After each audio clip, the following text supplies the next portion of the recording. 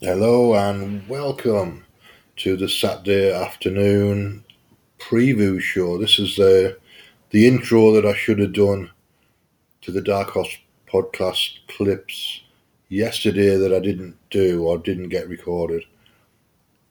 So the Dark Horse podcast is Brett Weinstein, Heather Heyer, if I got that right, and they talk a lot of sense between the two of them.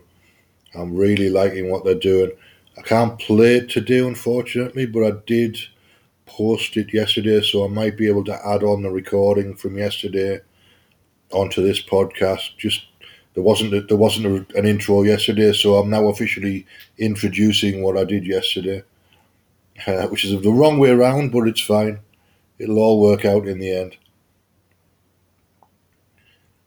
And what they were saying basically is that the approval process for emergency use of vaccines was predicated on there not being an alternative available.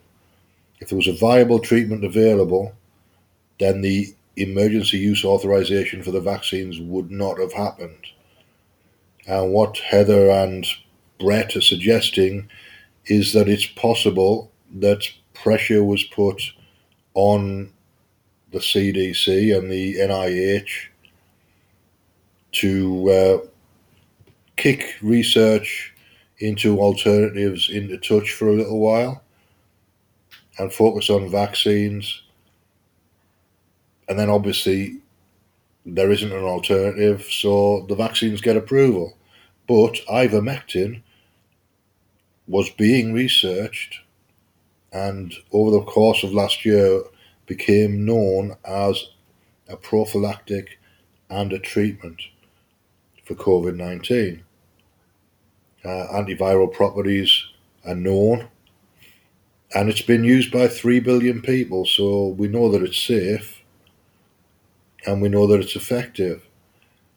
If ivermectin had been researched properly last year, then there would have been an alternative treatment available and we wouldn't have needed emergency approval for vaccines. So that's why there was no research done.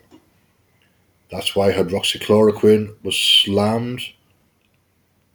It's why ivermectin didn't really get any research done last year. A little bit, but not very much. That's why people were laughing at potential treatments, because there's too much money involved in the vaccine business to allow other treatments. They can't afford the competition, man. Look at the billions, millions upon millions, billions of dollars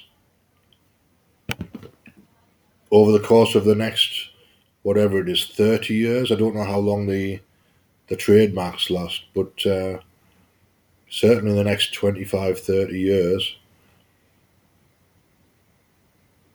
So that's every year for the next 25 or 30 years. We're talking about an enormous amount of money. And Bill Gates is involved. Anthony Fauci is involved. They've both got commercial interests in vaccine companies and conflicts of interest because they're doing work with overseeing bodies. The World Health Organization still hasn't come out in favor of ivermectin.